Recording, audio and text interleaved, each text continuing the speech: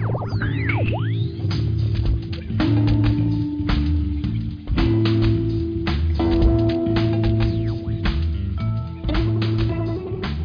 and welcome to Happy Hour on the Fringe.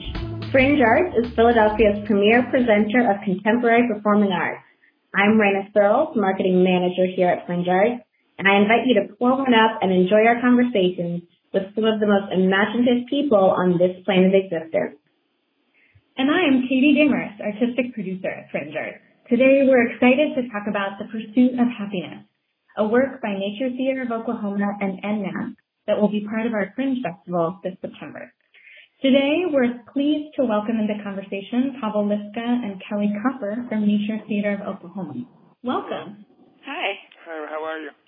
Good. Thank you so much for joining us today remotely. I know you guys are not based in Philadelphia, so we're excited that we can have this conversation.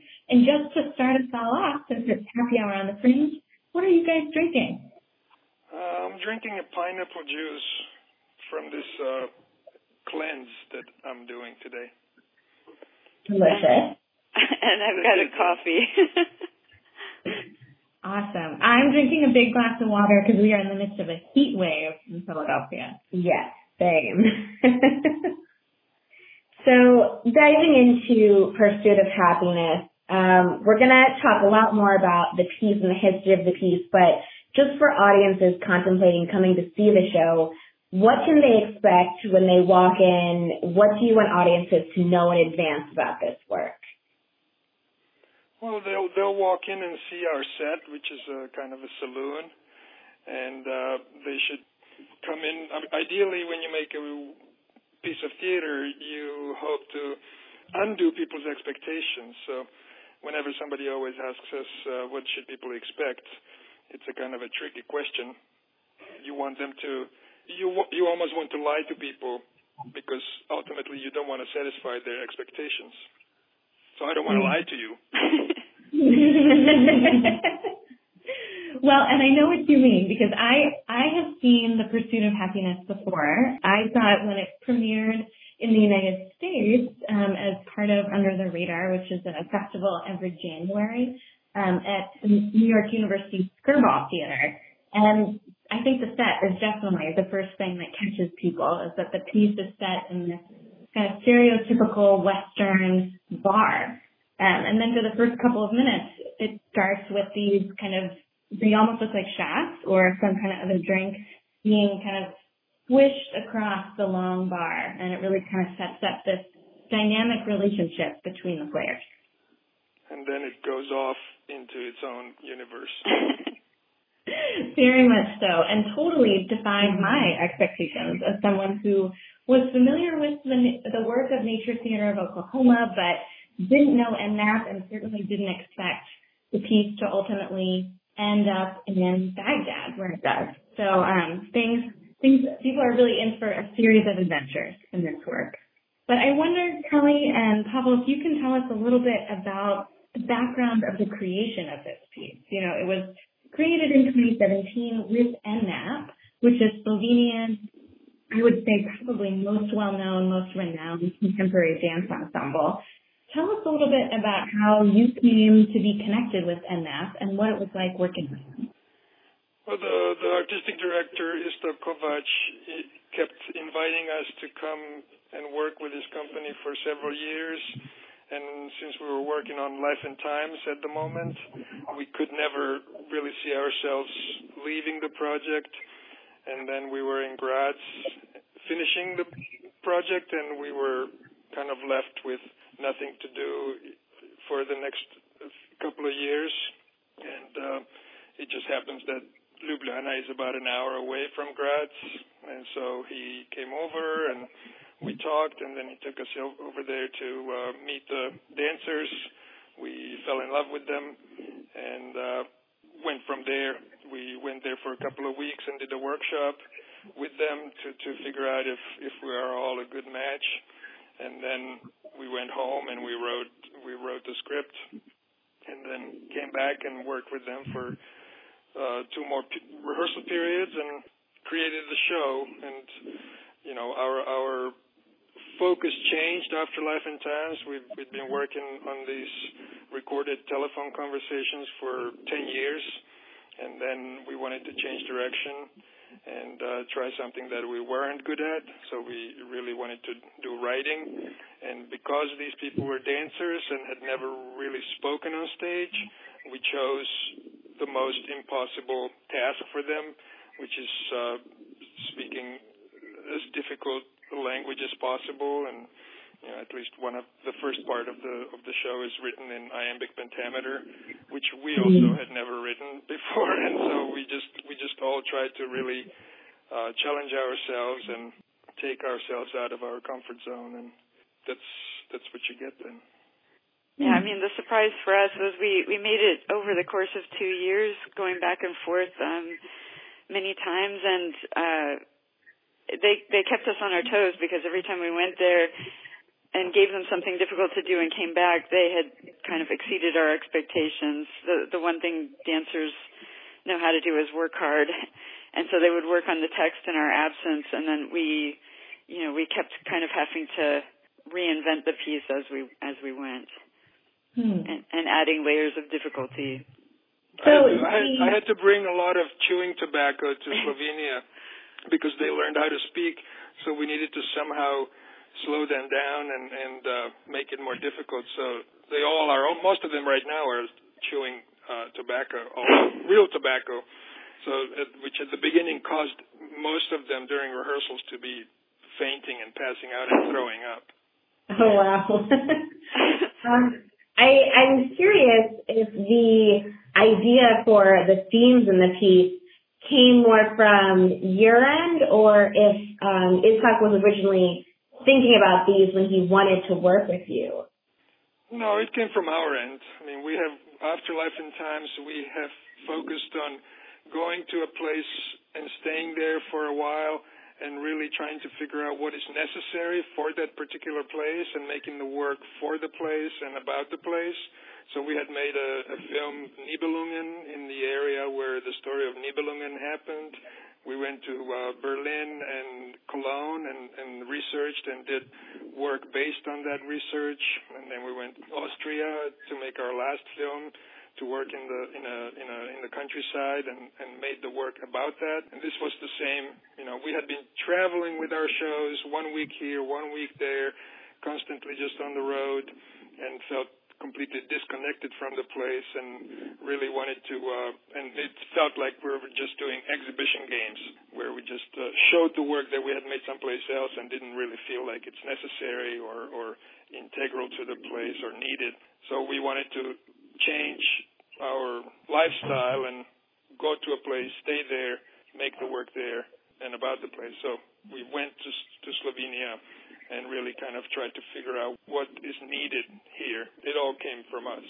We weren't told what to do. Yeah, and of course we bring our own preoccupations with us, and, over the course of that 2 years, there was a lot of stuff happening in America that unnerved us, and sometimes, when you go and, we were living in Ljubljana for periods of time, and with that distance, you kind of look at things differently than when you're living there. We felt very American, and out of our context, we were kind of able to think about some of those issues. I wonder if you can tell us a little bit more about the research process of thinking about, the pursuit of happiness as this myth that really undergirds so much of American consciousness, both in the colonial era, which us being located in Old City in Philadelphia, I feel like we see all the time, but also for people who live all over the nation. I think that sense of the American dream and you're really successful when you're doing what you love, which is something that one of the characters speaks about in the work. What was your research process like in digging into that quintessentially? Well, I think for this piece, it started out as more of a personal look at happiness and trying to find it. We were in a bit of a personal hole, and also I would be lying if I said that we did a lot of research and that this work comes out of research. For us, mainly we usually start with a meeting point, and in this case, it happened to be an old 1930s book that somebody had given us called Cowboy Dances, which we kind of just took in our baggage, thinking that maybe a place to start is with Dancers with Dance. And it's these really hard to imagine descriptions of where it dances, and we just kind of like tried to wade our way through this language, but it happened to be with the dancers, but it happened to be somewhat Western themed. And I mean, even the bar came from the fact that there was a ballet bar in the room. So the bar started as a B-A-R-R-E. And then, you know, as you go, these things kind of layer on top of each other and morph, and then you follow the ideas that kind of present themselves rather than starting from ideas. Almost after the fact, you figure it out. When you're making work, you try to stay as open as possible to your intuition and instinct, and you're trying to respond to different types of information. I mean, we did watch Westerns, and we did, I think especially Kelly was reading a lot of theoretical books or articles on American identity and myth of the cowboy and the outlaw. But when you're in rehearsal, it's a much more intuitive process, and then you can talk about it afterwards. Then once you have hours of material, then you see what do you have, and then you shape it according to something that you feel like is relevant to the world, and it becomes yet something else. Yeah, I mean, it starts usually from personal and also kind of just utilitarian, like what's in the room, who's in the room, keeping your eyes open. And I was really struck by one of the lines that the dancer says pretty early on in the piece, that happiness is always in the past, a mutated form of melancholy. And, you know, hearing you all talk about the process of developing the work, it makes me think so much of its relationship to your larger body of work with Nature Theater of Oklahoma, and kind of this sense of, I can imagine you all, when you finished Life and Times, that was such a huge series, both in its construction and the amount of time that you spent on it. That's actually when you were last at Fringe in 2013 with that series. And I wonder what that sense of melancholy has with happiness, both in terms of your own progression as a company, but also more broadly. I'm thinking of even slogans like "Make America Great Again," that might refer to a greatness that America had in the past, whether that was actually true or probably not.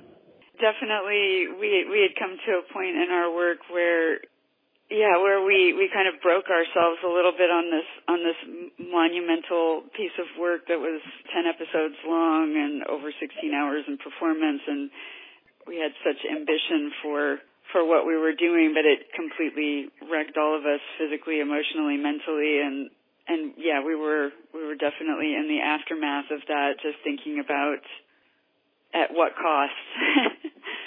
Yeah, especially when you make theater, we put 10 years of work and our life and our health into the project, and then you look at what is left, and you end up with 3 bags of dirty costumes in your basement.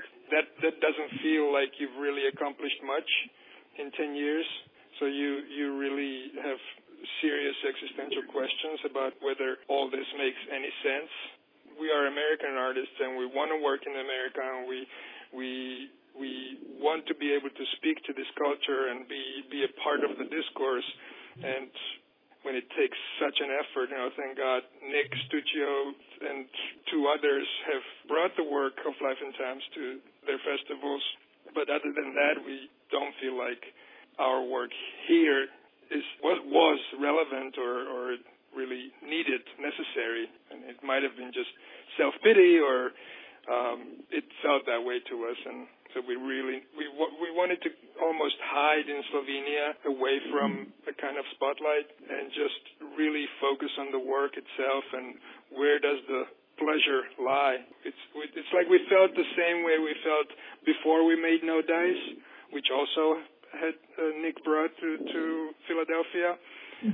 Where we rejected any kind of ambition of success, but where we focused on just the work itself. So No Dice was a new beginning for us, and this Pursuit of Happiness was also a new beginning for us, where we really asked these serious existential questions of why we make work and should we continue to do it.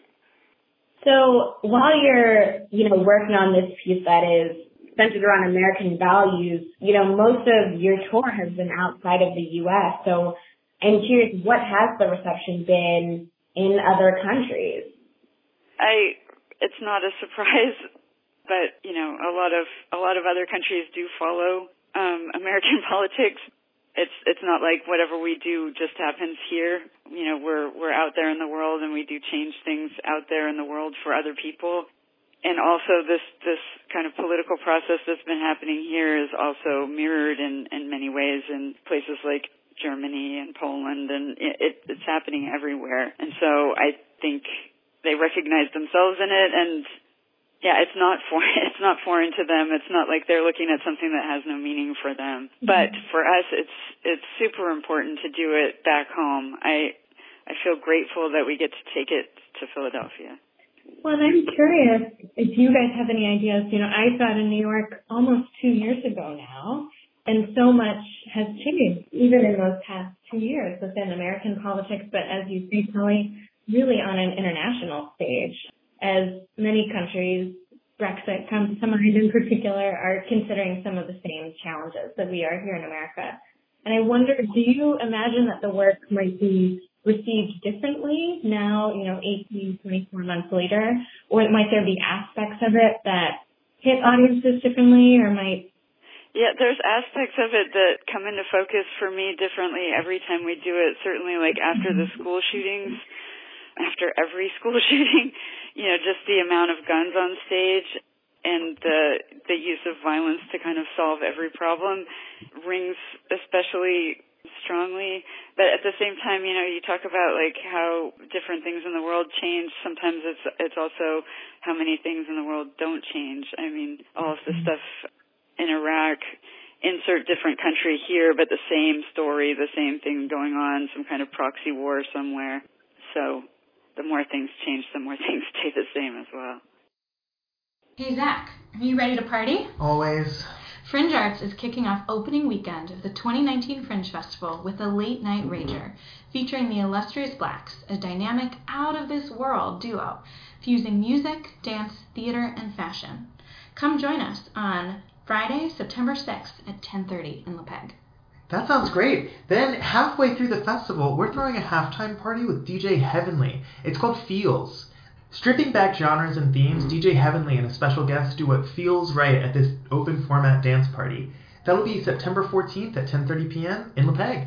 And then, to close out the festival, Johnny Showcase and the Mystic Ticket will be joining us on Saturday, September 21st at 10:30 p.m. with an electrifying performance you just don't want to miss.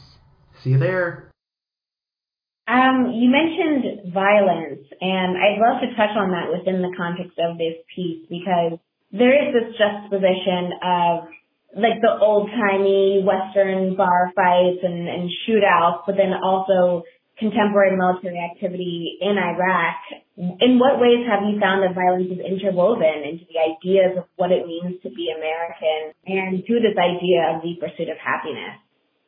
I think what to me rings true to me personally, or what this is, the kind of violence of imposing your will upon other people, even if it has a kind of altruistic sense.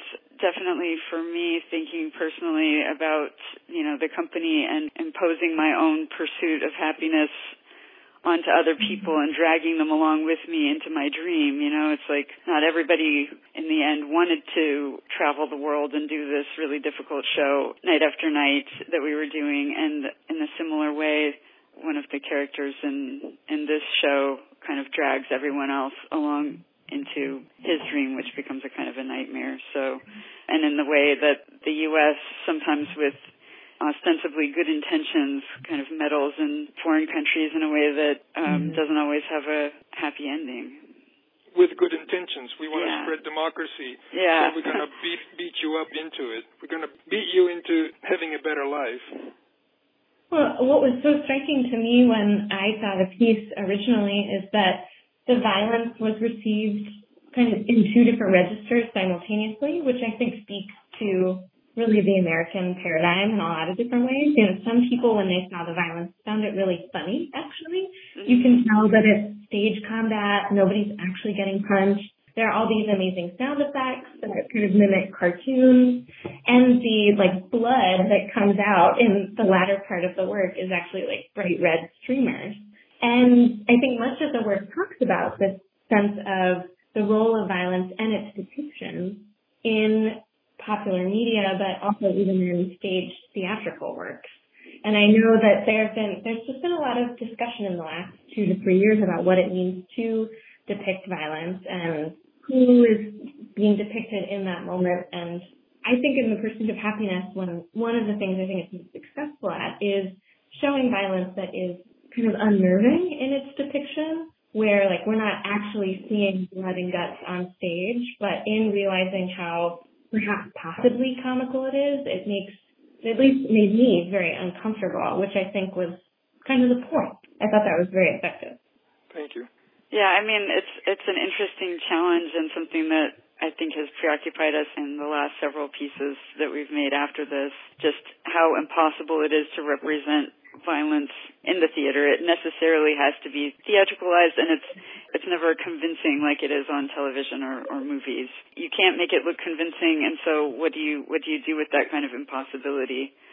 I like it as just the potential for somehow pure theater, or I like the unconvincingness of it. Well, it kind of gets me back to, I think, that one of the central questions of the work, which we touched on a little bit earlier, but, what is the role of art? Which is this like awful hard question that I feel like we wrestle with every single day when we come to work, and that I'm sure you all do as well as you decide, do we create another work? Who do we create the work with? Why are we making it? And I appreciated in the second half of the piece when we're kind of moving into this nightmare, as you described it, Kelly, there's a moment when it seems like, this dance that's happening might be a peacekeeping mechanism between NATO and Iraqi insurgent forces. And then ultimately that totally spirals into chaos, but it offers for a brief moment the sense of art as a way to solve a very tangible problem, which I think art very rarely, if ever, actually does. So as you continue to present this work, how have your thoughts about that question shifted, if at all? I think we're always kind of in this balancing act between our hopes for what we do and also like just not being able to kid ourselves entirely that it does do those things that we wish it does. Well, I think the work itself is in a way a quest for relevance. Yeah.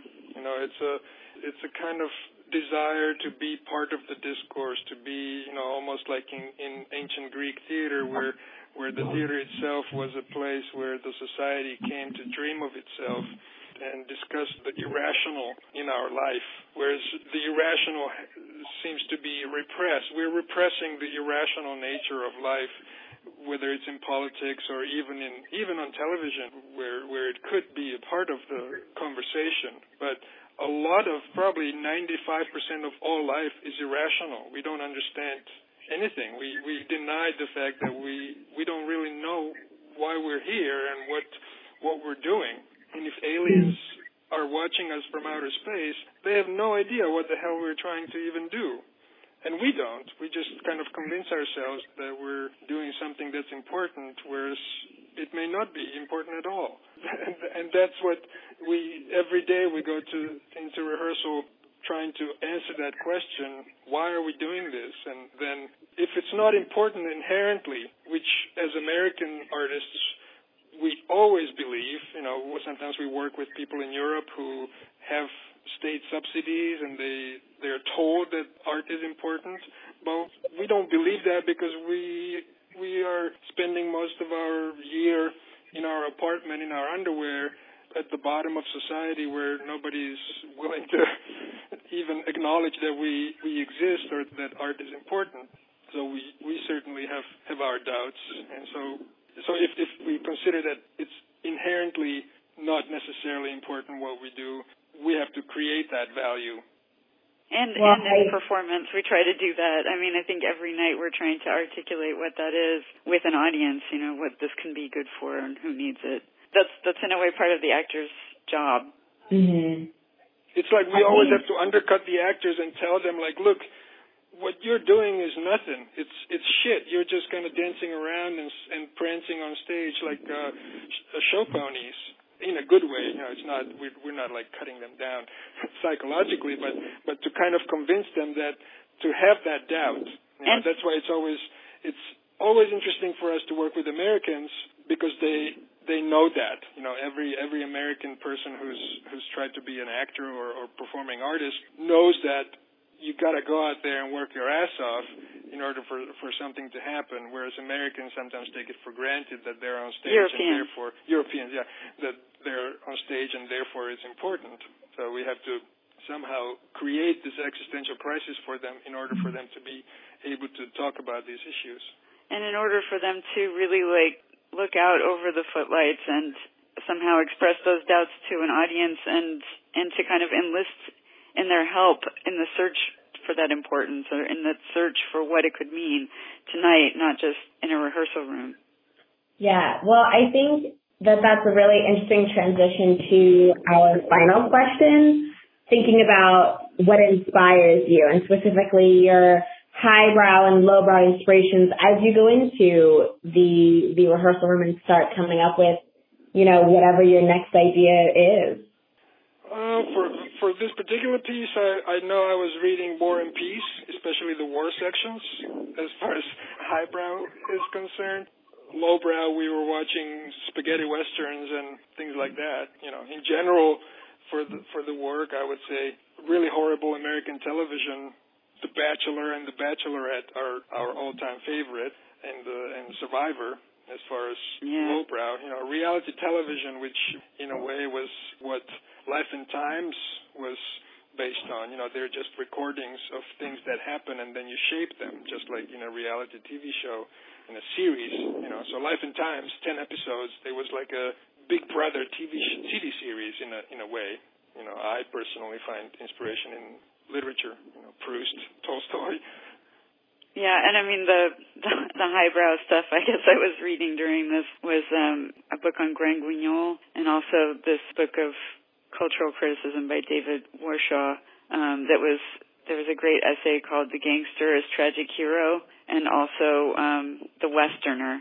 These were two essays on two different genres in American film because we were thinking a lot about filmmaking at that time. It was mainly about how the Western could be seen as a genre that was interrogating kind of American morality, and that was interesting for me to think about. And the gangster film as well. That those were two kind of flip sides of American moral works, and both of them equally, horribly violent. Mm-hmm. Well, thank you so much for joining us for this episode of Happy Hour on the Fringe. The Pursuit of Happiness will be presented at the Mandel Theater at Drexel University September 20th and 21st as part of the 2019 Fringe Festival. In addition to the performances, we will also be screening Nature Theater of Oklahoma's video, Life and Times Episode 7, in partnership with Lightbox Film Center on September 17th. And if you want to hear more from Pavel and Kelly, along with members of NNAF and community partners here in Philly, about what the Pursuit of Happiness means today, join us for a conversation at our Fringe Festival bookstore on Cherry Street Pier on Saturday, September 21st. Make sure to follow us on Facebook, Twitter, Snapchat, and Instagram, and download the Fringe Arts app.